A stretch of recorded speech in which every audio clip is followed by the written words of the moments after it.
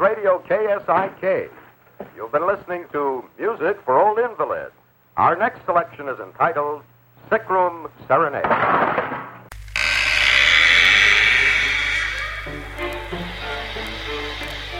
Greetings, my friend. When you mention the movies you hold near and dear, do other people run away from you really fast? Sometimes it seems as if I belong to a different world.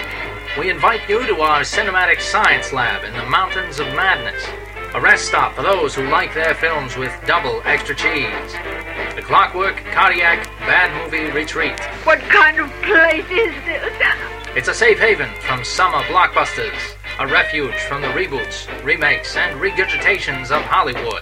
But be careful, once you've stepped into this dimension of demented directors, you may not want to step back out. Don't try to escape, you can't. There is no way out of here, because all you of Earth are idiots. And now, your guide to this episode's journey through the junkyard of Hollywood, Professor Stanton Gearhart.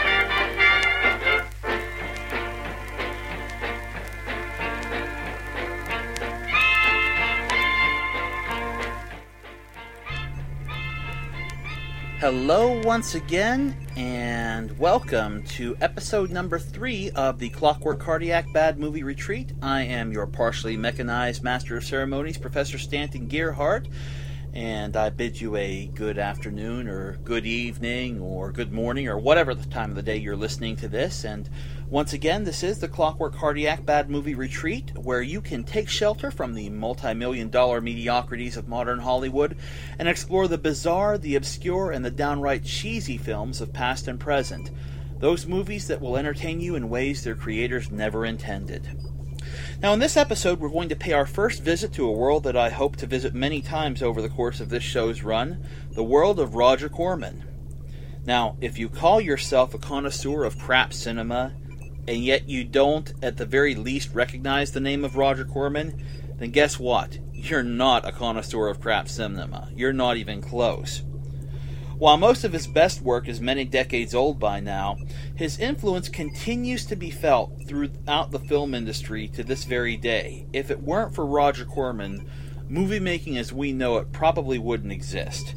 He was truly one of the greats of low-budget filmmaking, and a master of making things up as he went along, and stretching a dollar until it screamed for mercy. We'll get more into his story later on in the show, but right now what we're going to talk about is one of his earlier classics, a film that makes me want to meet him and shake his hand every time I see it, the original Little Shop of Horrors.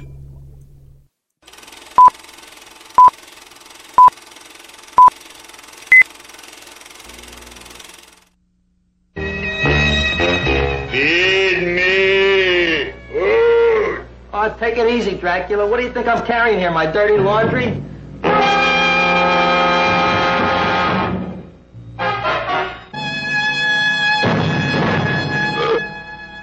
Where a man-eating, talking plant gives homicide something to think about. I didn't do it. Do what? Whatever.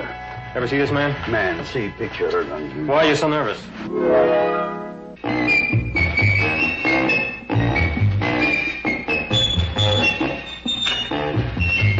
Oh, boy, you kiss good, Audrey.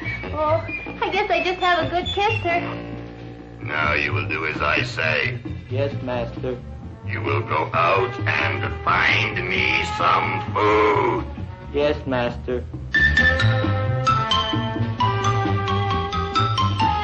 What's the matter? Don't you like me? Too bony. Too bony? Nobody ever told me that before. Beef is better than veal. Ah, you're such a dodo. What do you call this? Chopped liver?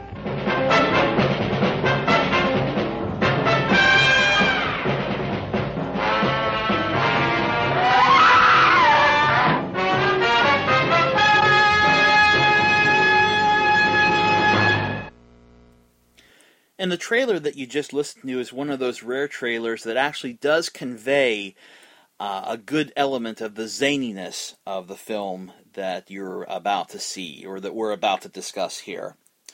Now, I could really sum up this movie with a single sentence. Jerry Lewis wannabe takes on the world's largest Venus flytrap.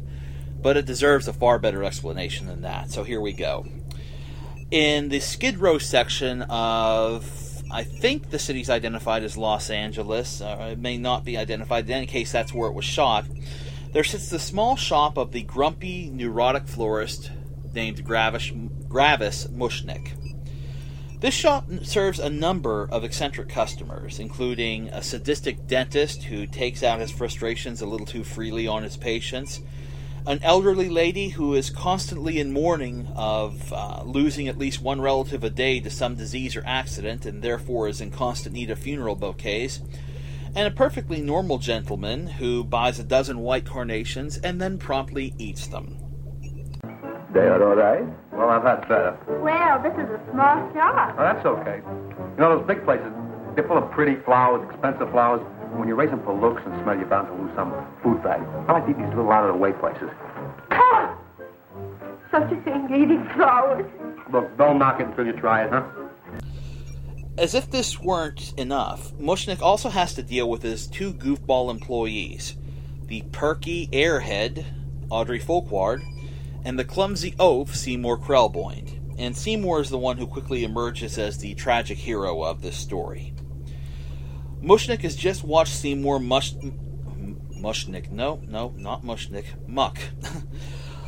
He's just watched Seymour muck up one too many orders, as he basically does the reverse of the old axiom to measure twice and cut once. And he's on the verge of firing Seymour when Seymour tries to make a deal with him. He offers to bring in an unusual plant that he's been cultivating at home. And if the plant draws customers to the shop, then he can keep his job. If not, then Mushnick can kick him out onto the street. We first see the plant, which Seymour has named Audrey Jr. after his co-worker and painfully apparent crush, as a sickly little bud in a tiny pot.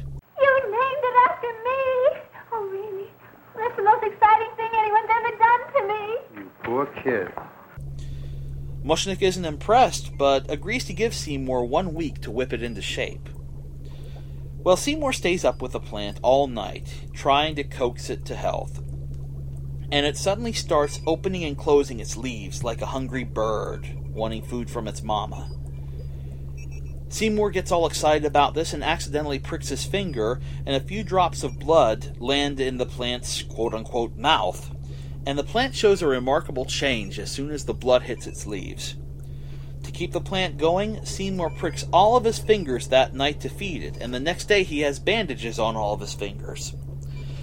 But the next day also, everyone is astounded to find that Audrey Jr. has grown nearly 4 times as large as the day before. And word starts to get out. Customers start flocking to Mushnick's store to see this amazing new plant. However, that night, the plant makes its hunger known in a more overt fashion. Feed me! Feed me! Who said that? You said that. You said that. Feed me! Now, Seymour is not able to drain any more of his own blood. His fingers are all bandaged up. It looks ridiculous. So he finds himself in a fix because he knows that his job's riding on keeping this plant healthy. So he decides to take a walk to think things out. And as he passes by the train tracks, he throws a rock at a bottle and ends up, instead of hitting the bottle, he hits a night watchman who looks like he's played by the same guy who played Otis on the Andy Griffith Show. Now, I could be wrong on that. The casting in this film was insane. And the credits are far from complete. But in any case, I'm going to call him Otis. Anyway, he gets beamed by this rock and he stumbles onto the train tracks and is run over by an oncoming train and basically gets dismembered off-screen. Seymour panics and stuffs the remains into a sack and tries in vain to find a place to hide them. He ends up going back to the shop, carrying the sack of Otis parts, and Audrey Jr. is still braying for its food. Feed me! Feed me! So Seymour stumbles upon the idea of getting rid of the body parts that way. So he ends up feeding Otis parts to the plant. And Mushnick just happens to be outside of the shop and watches him do it. Yeah. So he's shocked into a stupor at what he's just seen and considers calling the cops. But when the plant is even bigger the next day and draws even more customers, he decides to leave well enough alone. It's making money for him, so why should he argue? The next victim is the sadistic dentist that I mentioned at the beginning, and Seymour accidentally kills him with his own drill, and then again hides the body by chucking it into Audrey Jr.'s mouth. But before he does that, he actually has to fake being a dentist and fake some dental work, some drill work that is, on a walk-in patient who is a bit of a masochist, and this patient's played by none other than a very young Jack Nicholson. Now, you know Novocaine, it dulls the senses. This is gonna hurt you more than it is me. Oh, goody, goody, here it comes.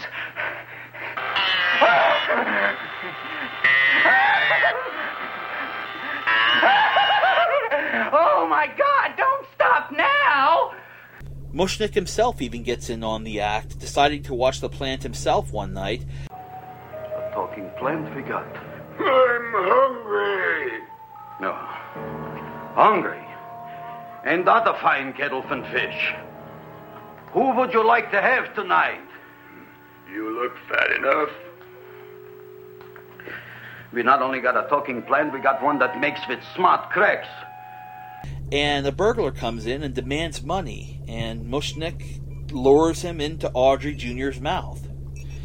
When Seymour refuses to feed the plant anymore, tries to take a stand, we find out that this plant not only can talk, but it can hypnotize as well, as we heard in the trailer, and off he goes to blunder up another victim. The crazy thing is that all of these deaths are really accidental. There's not a single murder one in the whole lot.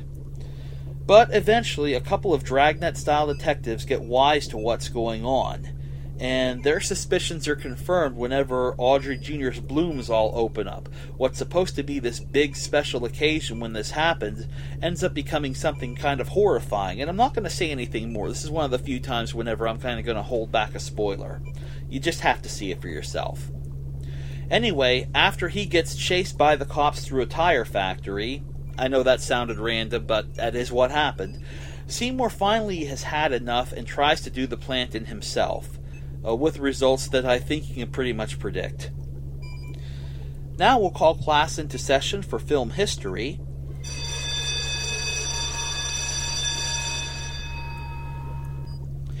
Now, you can't really talk about the history of Little Shop of Horrors without first talking about Roger Corman, quite possibly the most successful independent filmmaker in history. Corman wrote the book on how to make effective low-budget films.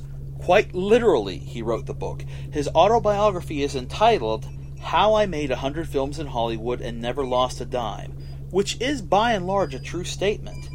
And it's a fascinating and educational read for any movie lover. Now, there are some other biographies out there as well. I actually read an unauthorized biography that kind of takes up the slack, because Corman's autobiography was written back in 1990, and this one has covered some of the period of time since then. But there's some of it doesn't cast Corman in the most flattering light. But in any case, there are books out there. He's definitely a person worth reading about. When he got into the motion picture business, he originally only wanted to be a producer. But he ended up becoming a director, quite simply, when he found out that it was cheaper for him to do it himself, rather than hire and pay somebody else to do it for him. He soon established himself as a filmmaker who was almost ludicrously frugal. Like I said, he would stretch $1 until it screamed for mercy, but he got results. And the relationship that he developed with the exploitation powerhouse American International Pictures resulted in titles that are spoken of with reverence by lovers of low-budget cinema everywhere. Movies such as Attack of the Crab Monsters, A Bucket of Blood, Creature from the Haunted Sea, Fall of the House of Usher, The Man with the X-Ray Eyes, The Wild Angels, and countless others. His later work with AIP and his own production company, New World Pictures, afterward, also established Roger Corman as running the best farm team in Hollywood. While none of his own films ever won an Oscar, he helped launch the careers of such luminaries as Ron Howard, Francis Ford Coppola, Joe Dante, Peter Bogdanovich, Martin Scorsese, Peter Fonda, Jack Nicholson, and the list just goes on and on. And in 2009, the Academy finally gave him an honorary Oscar, awarding him and recognizing him for his work in engendering films and filmmakers. Anyway, back to Little Shop of Horrors. The story of how this film came into existence is almost as funny as the plot of the film itself, or almost as bizarre. I don't know if you'd call it funny. Screenwriter Charles B. Griffith, who wrote or co-wrote the scripts for 18 of Corman's films and who had a reputation for working unbelievably fast, went on a bar crawl with Corman one night, according to the director, and ultimately they ended up in a place where Sally Kellerman was working as a waitress. Now, if you recognize that name, Sally Kellerman also went on to become a famous actress. You know, all these people knew one another going up in the film industry, I guess. And as the two of them tried to top each other with bizarre or subversive ideas for a movie, they enlisted Kellerman as a referee of sorts, and she finally sat down with them, and the three of them hammered out the story while Corman and Griffith themselves got hammered. According to Griffith, the night ended with him being in a drunken brawl, but he doesn't remember getting hit or anything like that, so in any case, he survived. And in any case, Corman was interested in seeing just how fast he could shoot a film. His previous film, A Bucket of Blood, was shot in 5 days, and he wanted to outdo that with Little Shop of Horrors. So how did he do it? Well, here's where that frugality and that willingness to go on the cheap come into play.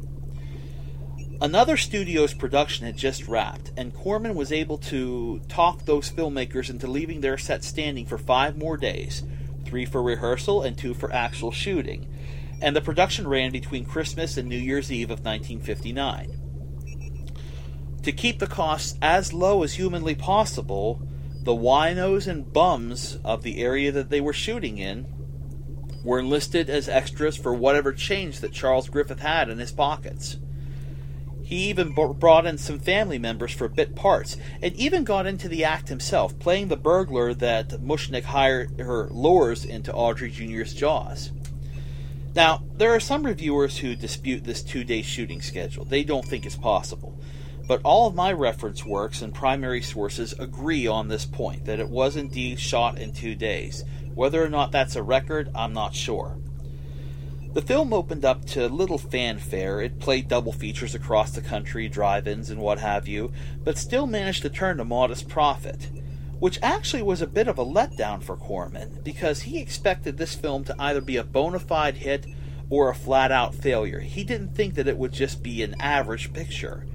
But as time passed, the film did develop a cult following and was an underground hit at college campuses and art theaters, and earned a place of honor in the pantheon of midnight movies. This interest led to the story being adapted to an off-Broadway musical in 1982, and then the musical became so popular that it was made into a movie directed by Frank Oz in 1986, starring Rick Moranis in the role of Seymour, and Steve Martin was the dentist in that one, and a few other big-name actors were in it. I haven't seen the film myself. I hope to at some point. But in any case, that film developed a cult following. So we can see that, you know, this little ridiculous movie had a remarkably long pair of legs, you know, considering that it's still popular today and was even remade into this musical. So now let's go ahead and analyze the film.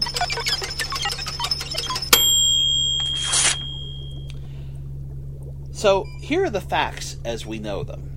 This film was written in less than a week, shot in 2 days and a night, had a budget of next to nothing. I think the estimates was like $27,000 or something along those lines.